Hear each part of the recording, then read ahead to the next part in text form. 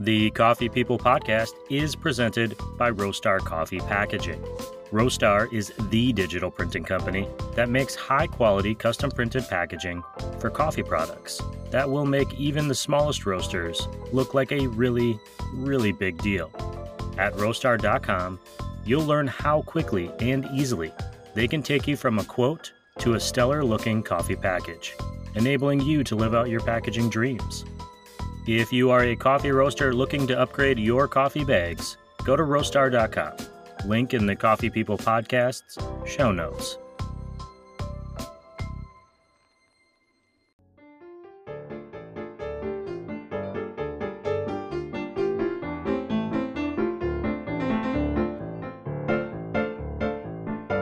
Hey, good morning, everyone. Welcome to the Coffee People podcast, which is part of the Roast West Coast Coffee Network.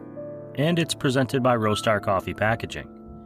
If you're roasting coffee and you want sustainable and sharp-looking packaging, check out roastar.com. I'm Ryan Wolt, and this is the first official episode of Season 8. Today, you're going to hear my conversation with Richard Masino. He and his father Mike run the coffee and avocado farm, Rancho Delfino in Carpinteria, California.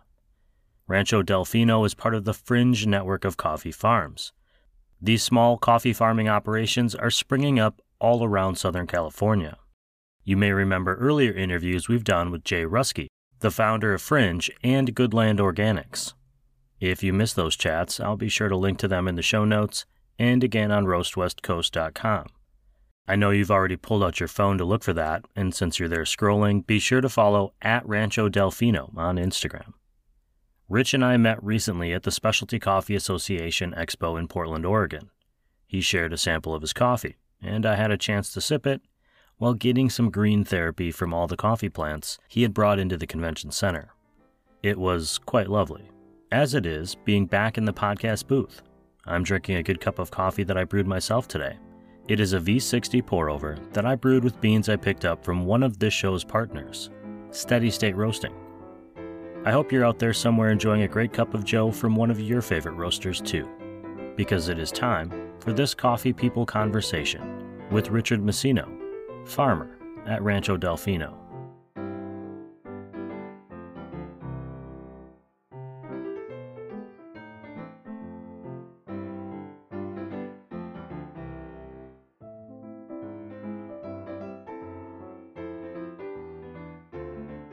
Honestly, it's great just to see you again after the expo. You're my first interview since the expo. Oh, cool. But for the listeners, could you say who you are, what your farm is, and what your role there is? Yeah. So my name is Richard Masino. My dad has a little avocado farm up in Carpinteria, which I have been working with him really, I don't want to say full time, but as much as I possibly can since I've always helped him out up there, but really since the pandemic, when my work shut down is when I really got into it and we kind of went full bore. My role is just him and I, really. We have a little bit of help when we can get help, but he has a farm manager that takes care of the avocado trees and does a lot of the fertilizing the avocado trees and stuff like that. And he'll help us pick the coffee cherries when he can. But the problem is the big time for picking avocados is the same time for picking coffee cherries. So a lot of times it's just my dad and I and any friends or people that we can get to come and help us out. So you said coffee cherries. You have planted coffee trees there. How long have the trees been in the ground? And I don't want to forget it. What is the name of your farm? The name of the farm is Rancho Delfino. And we're part of I guess you can call it the Fringe Network, Fringe California Coffee, which I know you've had Jay Ruskey on here a couple times. So we're Rancho Delfino in Carpinteria. The backstory to the farm is kind of really funny. My dad, his background, he had a construction company here in California, Southern California, in the Bay Area for a while. And he retired in about 2008 or 9. Him and my stepmom, actually it was my stepmother, found the property in Carpinteria in about 2011, I think. And it was just a rundown on a steep hill, about 500 avocado trees. And she loved it and he loved it. So they bought it and built a house on it. And my dad he became like an avocado farmer kind of as a hobby. So he fixed up the plants, the trees, learned about irrigation and nutrients and all that stuff, and started, working on the avocado trees. And it was about 2015, I think, when my dad saw this article in a local, I guess, a avocado industry magazine. And he saw this article about this guy named Jay Ruskey from Goleta that was growing coffee. And so my dad thought, well, wow, that sounds kind of cool. I think I'm going to do that. So he went to the Santa Barbara's farmers market, found Jay's stand, walked up to him and started a conversation and said, hey, I want to grow coffee. And this is all before Fringe. Jay had been playing with coffee since about 2002. And he was ramping up to start getting these other farms involved to grow more coffee. And so we were one of the really early people farming with him. So we started pretty small in 2015, and then the company Fringe came online in 2017. So 2015 is when we really started, I don't want to growing coffee, but really learning more and making a bunch of mistakes and having to replant. And, it's been an interesting ride. I've heard stories from other burgeoning farmers and a few in the Fringe network as well, just about how the awareness that it might take 3 to 5 to 6 years before you're really kind of the plants have matured and you have a second crop, or they're starting to produce product that you actually are proud of. It was a surprise. Before we get too far down that farm story, you mentioned that you've really been working with your dad since kind of the beginning of the pandemic. Mm-hmm. What were you doing before you were doing this? So for the last 25 years, I was in film. I was a camera assistant, focus puller, first assistant cameraman in motion pictures. And I was on the road a lot. And actually, I was on the road between about 2009 till the beginning of 2020. I'd come here to LA, prep the next job, go back on the road. So I was constantly traveling. And then when I was here, I would go up, mess around on the farm a little bit. But during that time, like you said, we weren't really producing a lot. And so, we'd go up, pick a couple 100 pounds, give it to Jay, keep a little bit, play with it. And that's when it became, how do we make this better? What are we going to do? And then in 2020, when the shutdown happened, work just completely stopped for us, which was kind of a blessing in hindsight, because that's when I spent more time up there. It was a perfect place to be during the pandemic. That's when I really, really got a lot more involved with my dad. And 2020 was the first year that we really had like I would say a real harvest. Mm-hmm. Yeah, sorry, go ahead. No. Well, my question I'm going to follow that up. Questions is my side of this interview, by the way. That's what I do. You're on the road a lot. You're experiencing things around the world. You're traveling with film, and I've seen some of the films that you've worked on, some pretty big names people would recognize. Yeah. Did you kind of have a first experience with coffee before any of this coffee farming concept came along that you remember, that you thought this is something that is important to me? Or, how was coffee involved in your life? I always considered myself, I like good coffee. That's what and I thought I knew what good coffee was. Really, I shouldn't say that, because good coffee to anybody is whatever you like. That's the biggest thing that we've learned.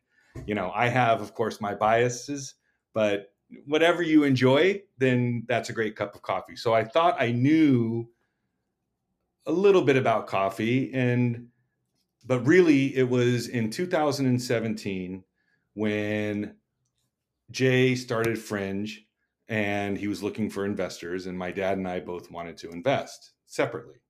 So we went up to meet with Jay, and he made us a cup of his natural geisha. And I'd never had a cup of coffee like that. I'd never in my life tasted something so fruity, floral, and this nice sweet acid to it. It was just mind blowing. And so I thought, oh, okay, well, this is cool. I want to do this. This is great. And so we invested in Fringe, and then we thought, okay, well, since we're going to grow coffee, let's get into coffee.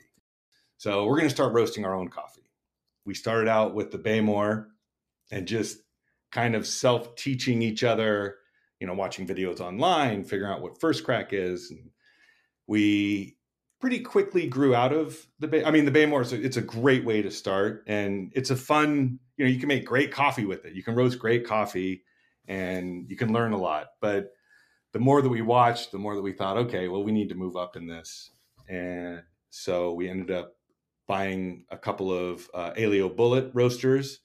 And that's where we started really learning a lot more about the roast and the curve and the rate of rise and all that stuff. But it was really, sorry to go back to your question, it was really that cup at Jay's that was just, I had no idea coffee could taste like that. So I'm going to plead a little bit of ignorance about you and the farm here. I do research the guests on this show. I always say that I don't, but I do at least Google you. And I really couldn't find a lot about Rancho Delfino. You don't have a huge presence online or anything like that. Are you roasting and selling coffee, or were you doing this just for you? We were just doing it for us. All of the sales went through Fringe and still go through Fringe. Gotcha. You can go to Fringe, you can pick Rancho Delfino coffee, and that's where you can buy it from. And so really we were just roasting to learn more. I was giving a lot of it away to friends just to get feedback, how they liked it. And we are trying to build more of a presence online, with the website, with the Instagram and all that stuff. But again, it's just the two of us, and neither of us are very good at that. Admittedly, I'm not very good at Instagram. So I don't, I always hashtag wrong, or I do at wrong, all that I'm trying to learn. And it's a lot to take on, kind of. It seems so simple, but there's so many intricacies to your online presence. It's an entirely different skill set. It's a full-time job in and of itself. I mean, if you're going to do it really well. Right. I've certainly learned that. It's the least favorite part of my job, or at least what I call my job, which is the show. But it's also, one of the few ways, if you're starting out, that you can reach out to people and kind of create an audience and make, few mistakes, but you can at least, people can find you just organically. It's not as easy as it used to be, but it's still possible. You work with your dad. It sounds like you have a good relationship based on the little bit that I know about you and have seen in pictures. I have also worked with my dad, and it can be a lot. Yeah. That might just be my dad. But what is working with your dad like? Working with your family? Are other parts of the family involved? What is that experience like for you? Luckily, my dad and I have always been really, really close. He knows everything about me, probably too much, and I probably know too much about him. But we've always been really close. So we have a really good working relationship. There are obviously things that frustrate me about him, and I'm sure he would say the same thing about me. We have a good relationship. There's just things that, I'm very organized because of my job. We were trained being in the camera department. We had a lot of gear in and out. I had to manage departments. I had to manage people. And so you become very organized. And that really goes into the farming aspect. And, a lot of data collection. Every time we do anything, I've made charts that both of us can get access to and share. And so, for instance, if we're going to fertilize the plants, I want to know how much fertilizer we use, the date, the time. And even now we're putting in the temperature of the day, the weather conditions, because it's all about data collection. And so he's not as good as that. So I know that there are gaps there. So I'm trying to fill them in, and stuff like that gets to be a little challenging from time to time. But, we're also very good with each other. He listens to me, I listen to him, and we're both learning at the same time. So that makes it kind of fun. When we make mistakes, you make mistakes, and no harm, no foul. We're just going at it together. And so, all in all, it's a really good relationship. You really got started at the beginning of the pandemic. I keep coming back to that, but it's such a big thing, and we're talking just after they announced that the pandemic is over officially from an emergency standpoint. However they make those decisions. But where are you at? Are you going back into working in film? Have you gone back? Have you transitioned your life into your Richard the farmer now? I mean, what is your kind of work-life balance? Where are you at? I've been pretty lucky. Once we started working again in film, I've been lucky enough to have jobs where I'm in town now, which I think that's part of the pandemic. Is we were traveling much less. There was more things spread out across the country, more jobs spread out across the country, I should say. So there was a lot more work here in LA, and I was able to go in between, back and forth. So I'm still in film. Of course, right now it's really slow for everybody because of this writer's strike. For instance, I didn't work in March and April.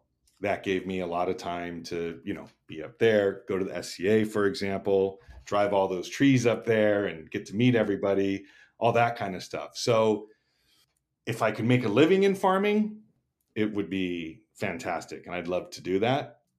I just am not sure yet that we can do that with just coffee alone. Our farm, we're very lucky that the avocados are there because that kind of pays for everything, that pays the overhead. And the coffee is more of a passion project at this point. But I think that there's a great market for it. And, California coffee is delicious. It's fantastic. I mean, we were in the Brewers finals in Portland, which is a big milestone for California coffee. So I definitely think there's a market for it. When is that? When are we going to be able to see more money to make a living off of it is the big question. But it's a passion for both of us that has really taken over both of us. So we're constantly talking about, where can we put more plants on our property? Maybe we should lease property somewhere else and do another part, grow somewhere else so we have more coffee. Those talks, we're always talking about that and looking for the right opportunity to do that.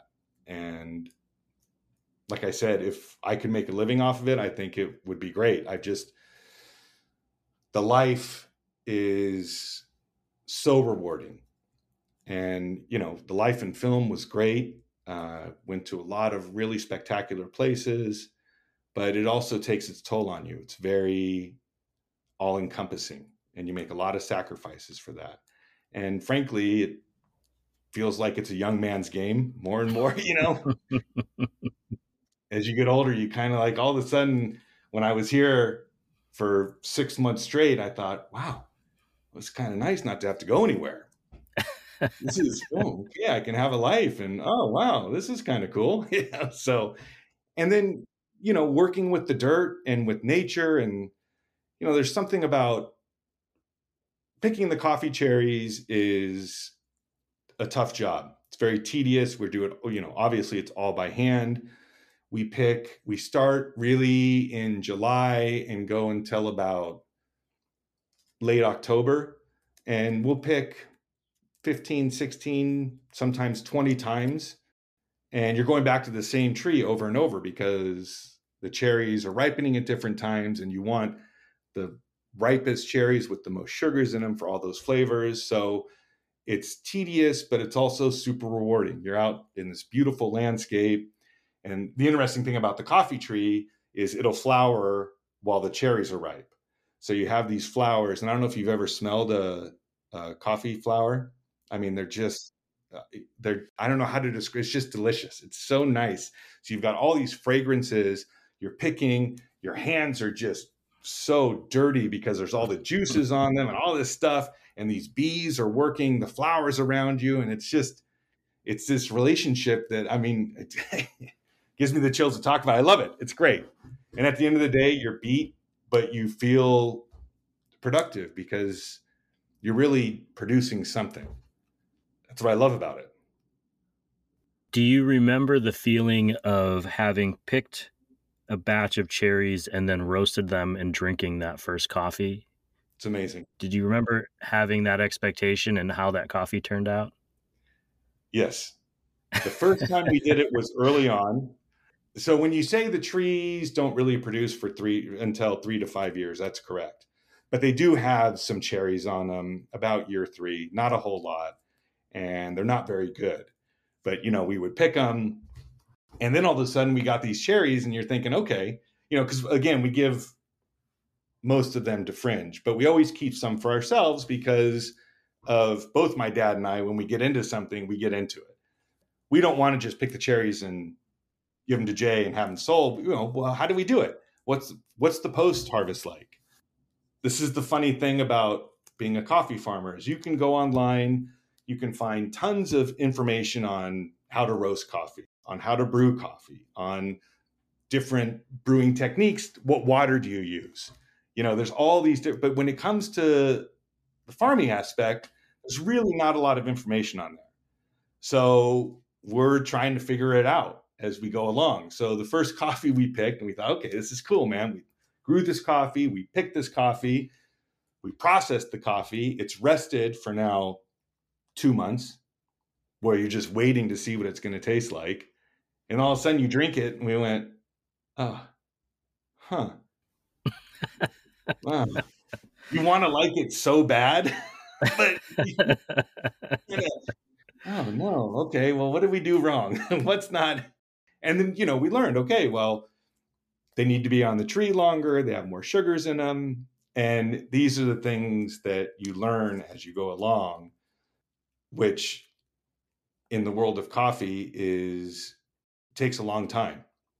Like I said, when you pick your cherries and you process them, you're waiting, depending on the processing you're doing. Like if you're doing a natural, that's 4 weeks of drying typically. And then you want to let them rest for at least another 4 weeks before you do kind of a gut check on them. So that's 2 months that you see what the results are. So that's why the data, going back to what I said about the data, is so important, because then you can look and say, okay, what did we do? What can we do different? What can we do to make it better? Or this is great, we need to mimic this next year.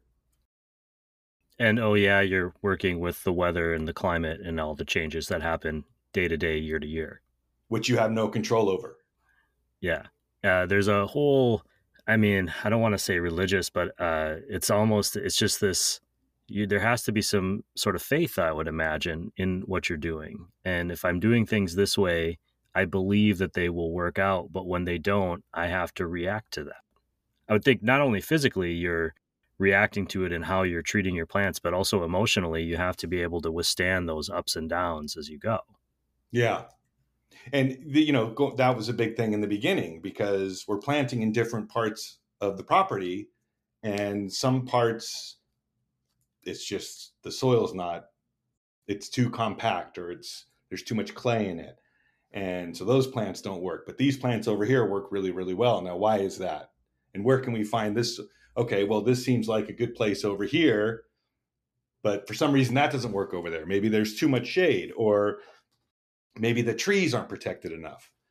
So these are all things that, you have to consider. And you're right. You do have to, when you go into it all in, right? And you do the best you can. And you just think, well, this is what I'm supposed to be doing, so this coffee should be great.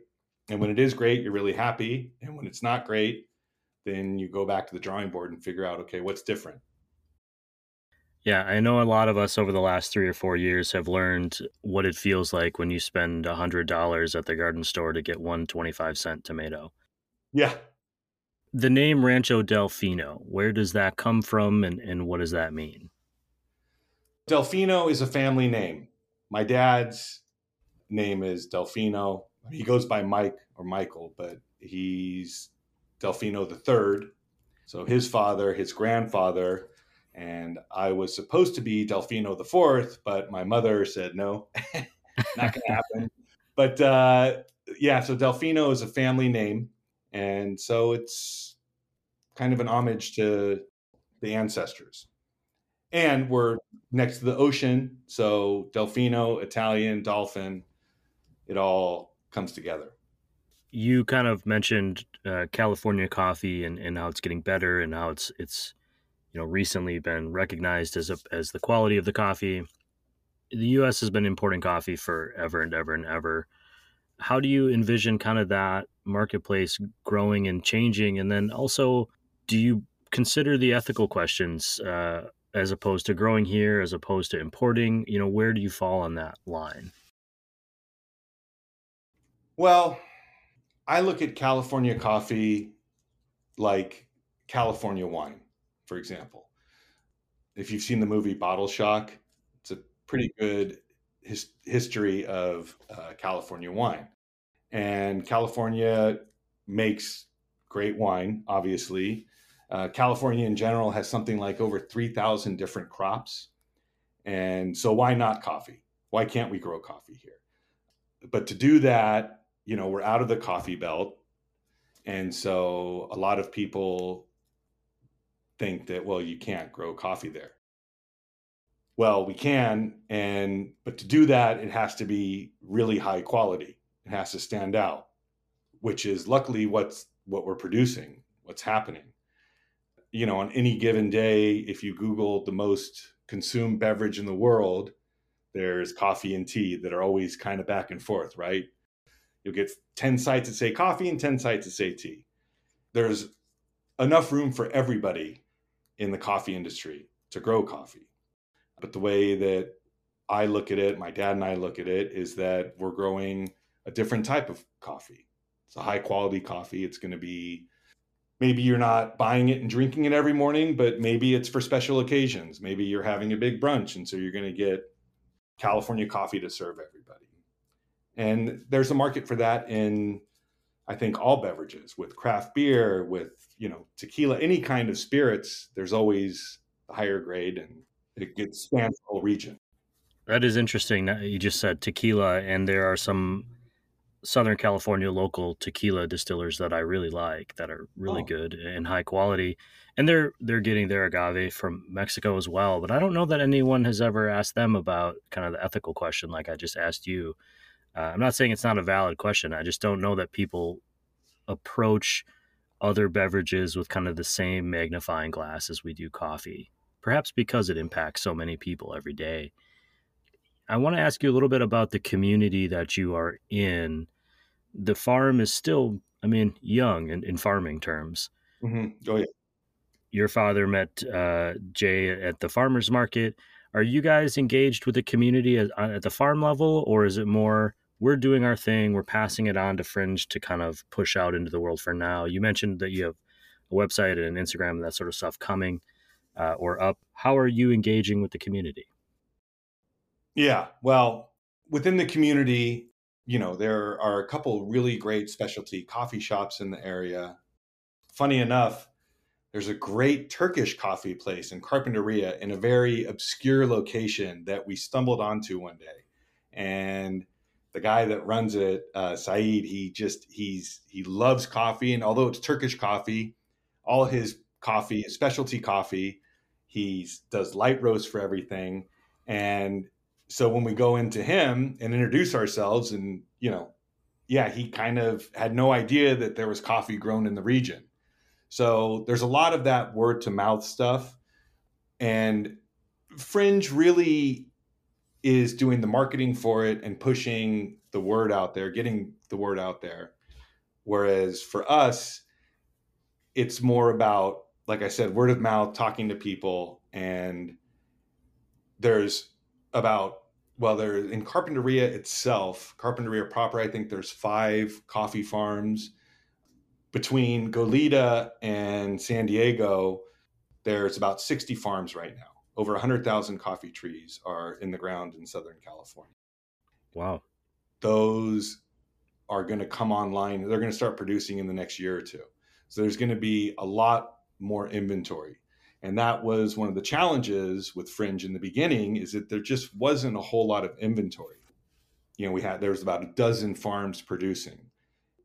Get the word out there, and all of a sudden people are buying it. Next thing you know, you're sold out. And you're sold out for 5 or 6 months because you're waiting for the next harvest. I think as we get more product, the word is just going to get out there more and more. And, going back to like the SCA, for example, I mean, our booth up there was beautiful and everybody came up, and I can't tell you the amount of people that said, "Where are these plants from?" And I said, "California." No, but really, where'd they come from? No, they were grown in California. What? And that's why, I'd always have the coffee there. Here, let's taste some California coffee. And, as with farming, it's just a game of patience, and you spend more and more time doing it. And eventually I think it'll be pretty big in the coffee world. Again, going back to us just being in the finals, I mean, that's a big milestone. A lot of people found out about it. And it was funny. Jay and I were at one of the industry parties on Saturday of the expo, and people were coming up to us all of a sudden saying, "Hey, aren't you guys are those California coffee guys, right?" And go, "Yeah, okay, cool." So it's just like that, word starts to spread. It just, like everything else, it takes time. I commend you for having the energy to go to a party after a day at SCA. Oh man, I made it back to my Airbnb, and that was it for me. I wasn't going anywhere. it was rough. That whole week, I needed like a week of recovery after the SCA. Well, what did you take away from that event besides obviously the connections and meeting people? I mean, we met there, and that was cool. And what was that experience like? I know for me, I came into it with I had never been to SCA before, so it was all a new experience for me. It was new for me too. That was my first time up there. It was great. I had such a great time, and really the most fun I had was sharing our coffee with all those people that didn't know it existed or didn't think it would be good. In fact, it's kind of funny. I had one guy walk up and he said to me again, "Where are these trees from? Ethiopia?" And I said, "No." Or first, excuse me, he said, "These are geisha trees." And I said, "Yes." "Ethiopia?" And I said, No, these are California." And he started laughing. And I said, "No, really, they're California. I'm just finishing up brewing some. Why don't you wait a second? You can try some coffee." And he just walked away. And we all kind of started laughing. It was pretty funny, but having people taste the coffee up there and seeing their reaction for me was the biggest thing.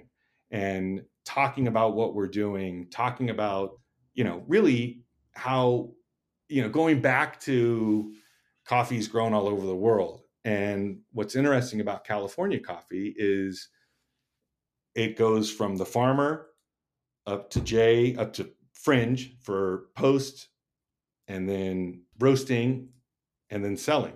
So it goes through 2 or 3 hands before it gets on the UPS truck and gets to your house. That's a great thing. It's kind of changing the whole name of the game. And for me, telling people that's exciting and fun. Raising awareness on the world coffee is important to me as well, because a lot of people don't think about the farmers and how much work gets put into it and how little money they get at the end.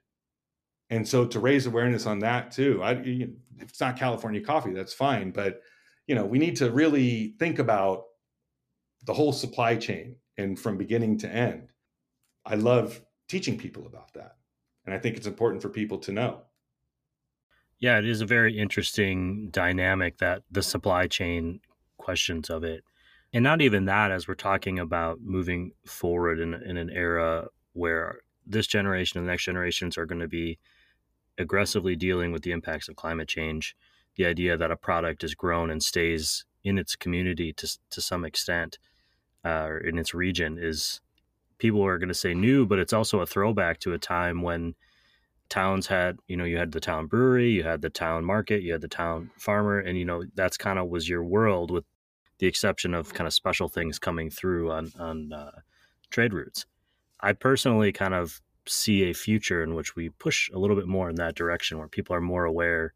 I mean, I live in Southern California, and until I started talking to some of the farmers at my local farmers market, I didn't realize that I could pretty much get all the fruits and vegetables I wanted grown locally. I Yeah, mean, for the most part, we can get a farm box and it'll have more food than we could ever eat. And instead of going to the grocery store and buying, say, strawberries from Peru or wherever, it's a sure. whole thing. Earlier on, we were talking a little bit about how you were traveling for the better part of a decade and a half or so, pretty exclusively with your work. What lessons did you learn from those travels? Is there anything that you can look back on now as you've had a chance to, I don't want to say slow down, but a chance to spend time in one place a little bit more that maybe you think were good life lessons? Hmm. Well, I've been an avid traveler pretty much my whole adult life. I've loved traveling. And when I go to places, I really like to immerse myself in the local culture. And so it kind of is a full circle back to exactly what you were saying. If I'm, I don't know, let's say somewhere in Eastern Europe, I want to eat what they eat. I don't want to go to McDonald's or, Hard Rock Cafe or something like that, right? I want to know what they eat and the time of year they eat it, because still a lot of places in the world, here in the States, you can get apples year round, you can get bananas year round. But a lot of places in the world still, like, Germany, for example, when they get their, I'm going to pronounce it wrong, their spagel, it's the white asparagus. It Yeah. comes out in the end of spring and everybody's really excited and all these restaurants start serving it and people just go crazy for it. Then it's gone. And then you have to wait till next year. And that to me makes the food that we eat so much more exciting, if that makes any sense. Again, being in Southern California like yourself, in the beginning of the year, you get those delicious oranges and there's nothing like them. And then they're gone after a couple of months. And of course, you can still buy oranges from all over the world, like you said, or blueberries or any kind of fruit or produce. But to me, it's more important that you eat the things when they're supposed to be eaten, when nature tells you it's time to eat them. And to me, again, it makes it more special. And so I think going back to your question and the travels, that's really been a big part of my travel experiences and what I've learned, and being a lot more open to every culture and really being grateful for what you have, what I have. Yeah, I think that's, yeah. Well, I'll turn a little bit towards the rabbit hole that you found yourself in with coffee. Am I mistaken in thinking that you became a Q grader? I am a Q grader. That's actually a really kind of funny story. Um, Again, we really dove into the coffee and when the shutdown happened during the pandemic. And so we had picked one day. I was driving back to LA. My dad had dropped the coffee off up at Fringe, or the cherries, I should say, up at Fringe. And then he called me and said, "Hey, Paige and Griffin, they're two employees up there. Paige and Griffin are going to get their queue. You need to go with them." And I said, "Get my what?" He said, "Get your queue." I said, "The what? What is that?" And he goes, "Your queue, so you can like rate coffee or something." I said, "Okay." And he said, "They're going to go up to this Boot Coffee campus up in San Rafael." Okay. I went online and signed up, looked into it, and I thought, "Oh, okay. Well, this will be cool." And I thought that I was going to go up there and be trained, take the tests, and then get my certificate, which anybody that's done the queue, that's 100% not the case. And so it's actually pretty funny. I called up there a couple days before the class started and spoke with their campus director, Valerian Harala, and told him, I'm coming up. And he said, "Oh, did you take the sensory course?" And I said, "No." And he said, "Well, you need to take that before you come." And I said, "Oh, I think I'll be all right." And he kind of laughed. And I remember the first day we showed up, everybody introduced ourselves. And, there were 7 of us, including myself in the class. And I was the only one with like zero cupping experience. And the first calibration we did, I remember looking at the cupping sheet and I was thinking, oh my God, what? And Willem is talking about it and everybody seems to know what's going on. And I just went out there and thought, okay. And I just kind of watched what everybody else did and tried to mimic them. About halfway through the first day, we broke for lunch. And I remember going outside, calling my dad, and I was saying, have any idea what you got me into? Holy man, God, this is, oh my God, what have I done? I can't believe I'm here. Jeez. And then I just went through it. And, the class was cool. Everybody was so nice. We made a lot of good friends there. And everybody weirdly kind of started rooting for me because I was like the underdog in the whole thing. It was one of the most difficult things I've ever had to do. And the first time I passed 15 of the 19 tests, which I was so proud of. And then I learned when I came back home after it, I practiced and practiced and practiced and practiced for about 6 months before I went up for my retakes. And yeah, I'm really happy that I did it because it taught me so much in what people are looking for in quality and what constitutes high 80s, low 90s coffee versus a low 80s coffee versus a commodity coffee. Having that knowledge from a growing standpoint is, I think, really helpful because I kind of know what notes we should try to be looking for, to help us get a coffee that's more in that range as much as we can. And the great thing about my personal experience getting the Q, for me, it worked out not knowing what I was getting into, because had I known what it was going to be, I probably wouldn't have done it. So going in blind really was the best thing for me. And those guys up there, Willem Boot and Valerian, have been mentors, great teachers. We're all good friends. We're still in communication. We talk all the time. We went down to Panama, and my dad and I visited Willem's farms down there, his La Mula and La Cabra. And, it's just really expanded, I think, our knowledge from a growing standpoint. Sure, they saw someone else who's, drank the Kool-Aid. Of course you're going to stay friends. So to speak, drank the coffee, so to speak. Well, and that's what it is, too. When you go into this coffee industry, people are all so passionate about it, which is what's so much fun about it, is even the hobbyist, everybody is just, they've got this deep passion and appreciation for it, which I love.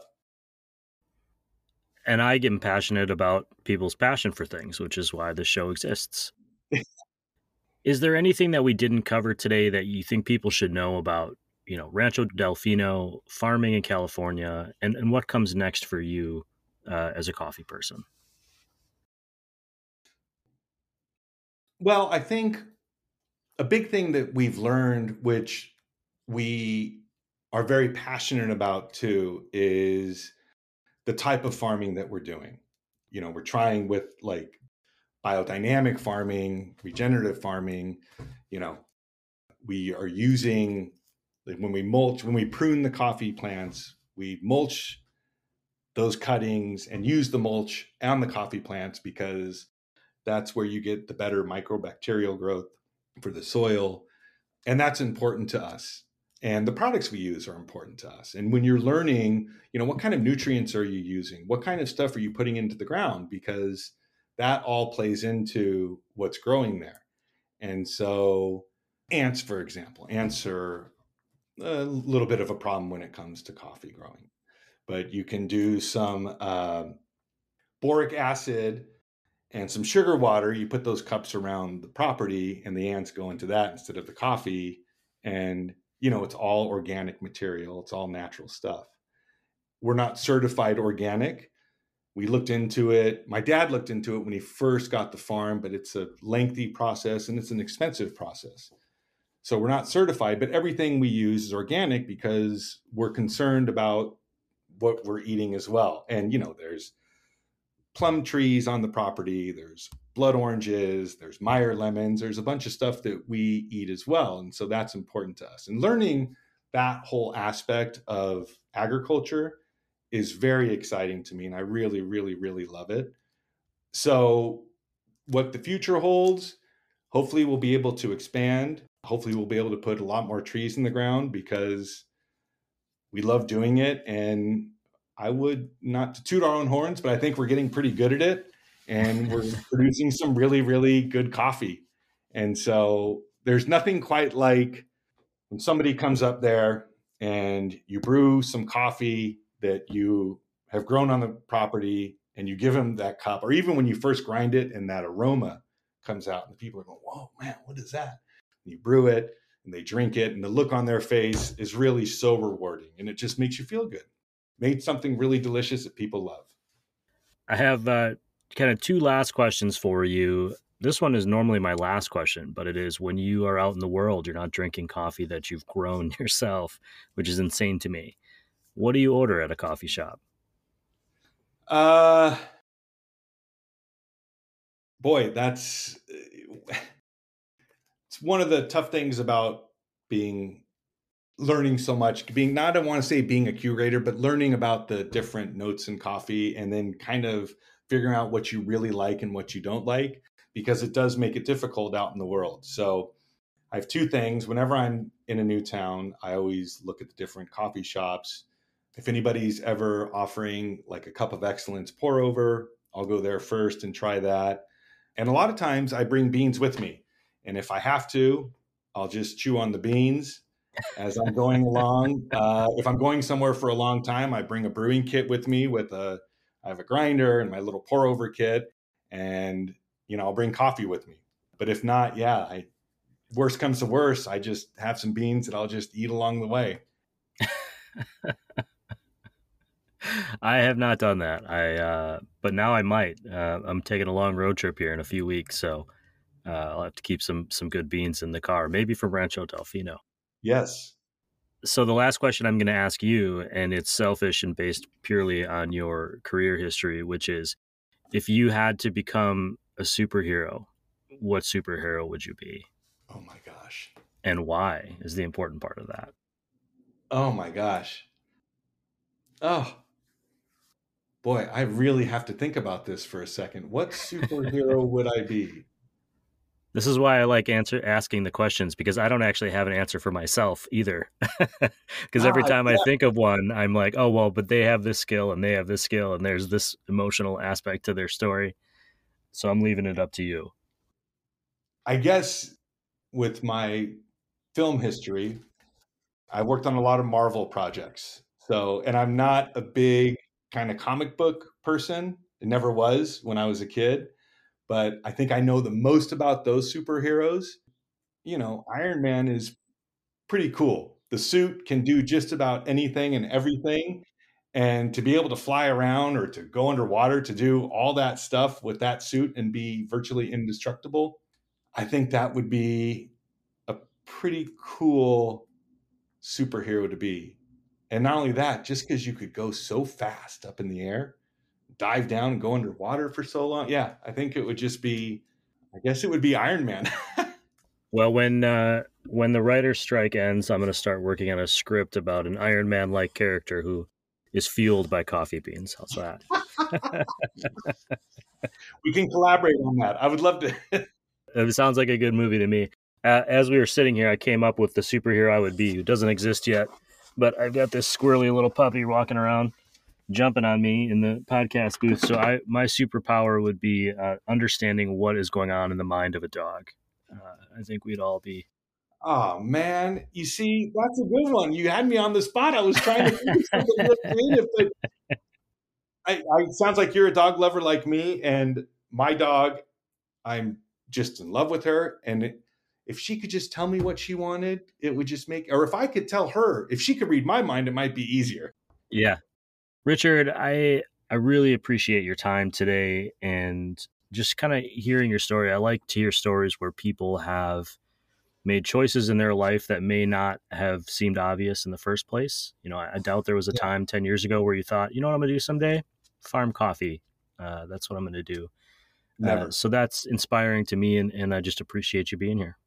Well, thank you so much. I'm so glad that we met. I've always really enjoyed your podcast. I think you have a great show. So I really appreciate being on. It's exciting, and you're fantastic, and it's really cool. I really appreciate it. Well, thank you.